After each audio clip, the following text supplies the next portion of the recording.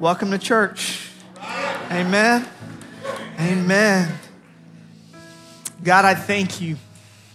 I thank you for the power of your presence and the power, Lord, of your name. Lord, we sense it. We feel it. The power of your spirit in this room, of your ruach, the breath of life breathing into us right now, Lord Jesus. Lord, lifting up the weary, giving life to those things that we thought were dead. Lord, you are moving. So we're just moving out of the way. Do your thing. In Jesus' name, amen. Amen. Grab a seat, everybody. Amen. We're going to go into God's word. We're in this series through the Psalms. Psalms of the night, those prayers, those songs we sing when we are sad. Aren't you grateful that those are in the Bible too? Amen. But before I go there, I thought I'd share some news for us. For those of you guys who know our family, you know that Hope and I, my wife and I, have two boys, and they are awesome. But God has recently blessed us with news that we're expecting now a third.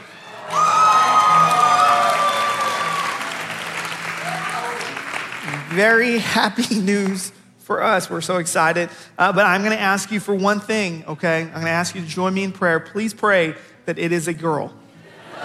Okay? That is what we want. That's our goal. You ready? Okay. And so we have two boys, and boys are great. Okay, but how many of you guys know boys like to fight? Yeah. So it's like a very common thing in my house when I come home from work that Charlie or somebody come up to me.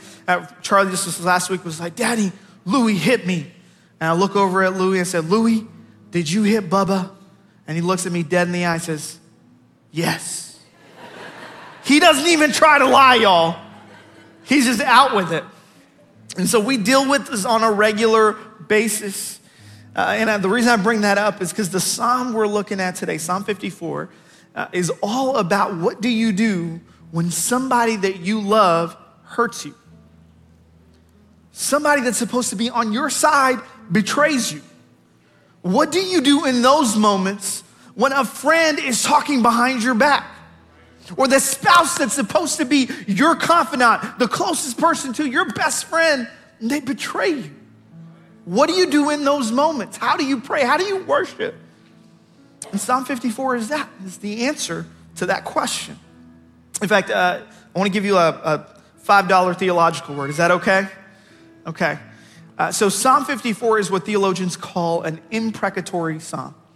Imprecatory psalm, and let me give you the definition of that. An imprecatory psalm is simply a psalm where the psalmist prays for the punishment of his enemies. And I'm sure you've seen these kind of psalms, okay? Where it's just like, God, wipe them out. Right? It's one of those psalms, and I'm sure as New Testament believers, when we read that, we're like, ugh, feels a little yucky, you know? Like Jesus told me that I'm supposed to pray for those who persecute me. I'm supposed to love my enemy. But it sure doesn't sound like that in Psalm 54. What do you do with those psalms? I think sometimes they're deeper than what we see in face value. And it's truly powerful what God wants us to learn. So I want us to go there right now. Psalm 54, verse 1. This is David, and he sings, "Come with great power, O God, and rescue me. Defend me with your might. Listen to my prayer, O God. Pay attention to my plea." If you're taking notes, write down this. The first point is this: confide in God. Confide in God. You see, David, the first thing that he does in his moment of desperation, when he's being attacked by people that he loves, he confides in his God. He goes immediately to prayer, to his God. How often it is for us that like in those moments when we feel like someone's betraying us or hurt us, man, how often do we go to like our neighbor or our friend or cousin and say, "You know what, did you hear what so-and-so said about me?" Like some of us, we turn to Facebook before we turn to Jesus. And God wants us to turn to him, to confide in him. That's what David does. Look at verse 3. "For strangers are attacking me. Violent people are trying to kill me. They care nothing for God." And you might say, well, who are these strangers? Who are these violent people that David is talking about? You have to go back to the preface of the psalm, what comes before, to understand. So let's look at the preface. It says this, a psalm of David regarding the time the Ziphites came and said to Saul, we know where David is hiding. And you might say, well, what just happened? Well, the Ziphites betrayed David to Saul. And you might say, well, who are the Ziphites? Well, the Ziphites are the people who live in the land of Ziph. Obviously, y'all know where that is. Ziph is located in Israel, so these are actually Israelites. They're actually from the tribe of Judah, the same tribe that Jesus is from, the same tribe that King David is from. So these are David's cousins. These are his family members. They are betraying him. And then who is Saul? Who are the people? Who are they betraying him to? Saul. Saul is not just the king. Saul is David's father-in-law. David has risked his life time and time and time again for this king, for King Saul. And now he's being hunted down by this very person that he loves, being betrayed by people, his family that he loves. These aren't the Philistines or the Amalekites. These are the people of God. See, sometimes the hurt in our life can certainly come from the outside world. But there are also times when the hurt that we experience comes from the people of God, from people within the church. And that's what David is facing. People that love God are turning on him. What do you do in those moments? How do you pray in those moments? Verse 4, but God is my helper, David says. The Lord keeps me alive. Now watch this, that term helper is a military term. And you have to understand, David has about 600 men that he's hiding in a cave. Saul has 3,000 skilled warriors. David, in the world's eyes, is outmatched. But in that moment, David is praying and he says, you know what? I know it looks like I got 600 men, but the Lord is my helper. And so I have the whole host of heaven behind me. Man, how much would our attitude towards the things that happen to us change if we simply recognize that there is a God, the Lord of hosts, that is behind us? That he is on our side. And that's what David is proclaiming. So if you're taking notes, number 2, stay confident in God. Stay confident in God. Look at verse 5. David says, may the evil plans of my enemies be turned against them. Do as you promised and put an end to them. Now this is where it gets a little yucky, okay? Where it seems like David is praying for the downfall of his enemies. And we all know Jesus told us to pray for our enemies. So what do you do with that? Well, there's really 2 things we got to keep in mind. First is this, okay? David is inspired by the Holy Spirit when he's writing this psalm. This is scripture. And these psalms were the songbook of the Israelites. So that means at some point in Jesus' life, he too sang this song. So this is words that God wants us to know, that he's inspired for us to know and to remember. But the second thing is this, you have to look at David's actions in the context of this psalm to fully understand what he is praying. So what happens?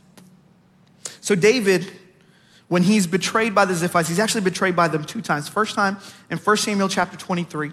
The second time in 1 Samuel chapter 26. The second time he's betrayed, Saul brings 3,000 men, puts it around the caves where David is hiding, hoping to flush him out. His 600 men are hiding with him in the caves. And David says, you know what? I'm going to sneak into the enemy's camp.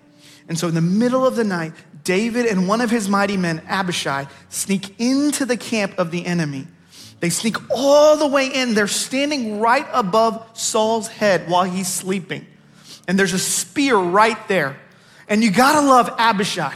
Abishai looks at David and says, David, let me take this spear and let me kill Saul. I don't need 2 shots. I can do it in 1.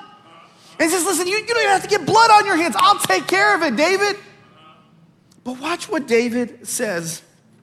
1 Samuel chapter 26, verse 9. It says this, no, David said, don't kill him, For who can remain innocent after attacking the Lord's anointed one? Verse 10, surely the Lord will strike Saul down someday, or he will die of old age in battle.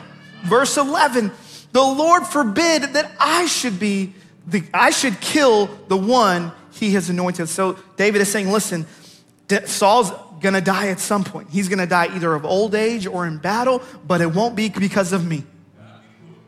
When David has the opportunity to take justice into his own hands and to kill his enemy and take vengeance, he says, no, I trust in God. This is our ultimate trust. What do we do to the people who hurt us when we are empowered to hurt them? What do we do in those moments? See, justice is when we look at God and we say, you know what? I'm giving God all of that hurt, and I'm gonna let him set the scales right. Vengeance is when we take that into our own hands and say, I'm just gonna take justice into my own hands. David refuses to do that. I remember a few years ago, I met with a gentleman who was new to our church. He was new to Jesus, and he was going through a very hostile divorce. And he asked if he could meet, and so we met at that corner bakery, and we're sitting there, and he's telling me all these things. He's got a lot of issues that he's working through, and he's telling me how, he's like, Samson, listen, I could destroy this person. I have enough information, enough power in this situation to completely wipe her out.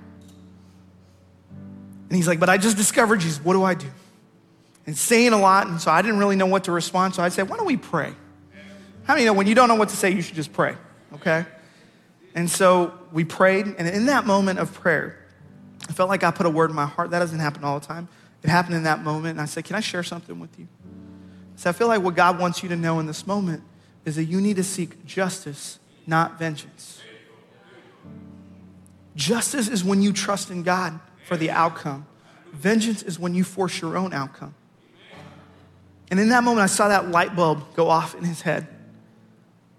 And now many years later, looking at this gentleman who's now part of our church and seeing him grow in his faith, the way God's blessed him with a beautiful marriage, the way that God has brought about an outcome for him that he could have never brought out in himself.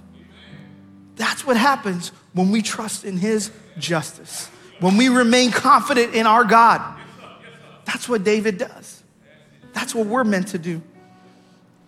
If you're taking notes, number 3 is this: worship confidently in God. Look at verse 6. David says, I will sacrifice a voluntary offering. It's a free will offering to you. I will praise your name, O Lord, for it is good. Verse 7, for you have rescued me from my troubles and helped me triumph over my enemies. Now, we don't understand and we don't know if David is writing this years later as he's reflecting back, or if he's writing this in the moment while he's still in the caves. What we do know is this encounter that David has with Saul is the very last time that David and Saul will be on the same patch of ground. See, Saul would go on from there and die in battle, and David would go on there from there and become king. But David doesn't know that in the moment. So in the moment, what does David do? David says, I will bring a free will offering. In the Old Testament, there's many types of offering you could bring. There's a sin offering when you committed something wrong and you want to make a sin. There's a vow offering when you want to make a vow or a pledge to God. But a free will offering is an offering in the Old Testament that you would bring simply because you loved God. Not because you wanted anything, not because you're asking him for anything, but simply because you love him. And so David says, you know what I'll do in this moment? I will just make a free will offering because I love my God. Because I love him. And that's what we do in those moments when we are broken and we are hurt by people we love. We say, you know what I'm gonna do in this moment? I'm just gonna worship. Because I can't make sense of this. I don't know why this is happening, but I'm just gonna worship the God that I love. And that's what David does. You know, this most beautiful picture of Psalm 54 is seen in Jesus in his life. You remember that prayer he prayed in the garden? When he was praying in so much anguish, he confided in his Father. We don't even know the words of all that he said to his Father in that moment. But it said he was praying in so much anguish that it was like sweats of great drops of blood would fall from his head. But we do know the end of that prayer, where he remains confident in his God. And he says, but not my will, but yours be done. And you remember that free will offering that Jesus offered. He worshiped confidently in his God. The ultimate model of a free will offering is the cross. Jesus had no sin to make an offering for. He gave himself freely on the cross because he loved his Father and because he loved you and me. And that's what he did. And God turned that free will offering into a sin offering for you and me so that our sins would be forgiven. I know it's hard for us to think of ourselves as bad people, but the reality is, in that moment, we were enemies of God because of our sin. And in that moment, Jesus chose to say, let the outcome of my enemy be put upon me. Instead of taking vengeance in that moment when he was beaten and hurt and hung on a cross and calling down a legion of angels, Jesus says, Father, forgive them. They know not what they do. And he died for you and for me. That's what he gives us. Can I pray for you? Father, right now, I pray for our church. I pray, Lord, as we reflect on what it means to live out Psalm 54, what it means to forgive, what it means to love even when we are hurt. I pray that you would help us and give us the strength to follow the leading of your Spirit, to confide in you, to remain confident in you and your justice, Lord Jesus, and to worship confidently in you. In Jesus' name, amen.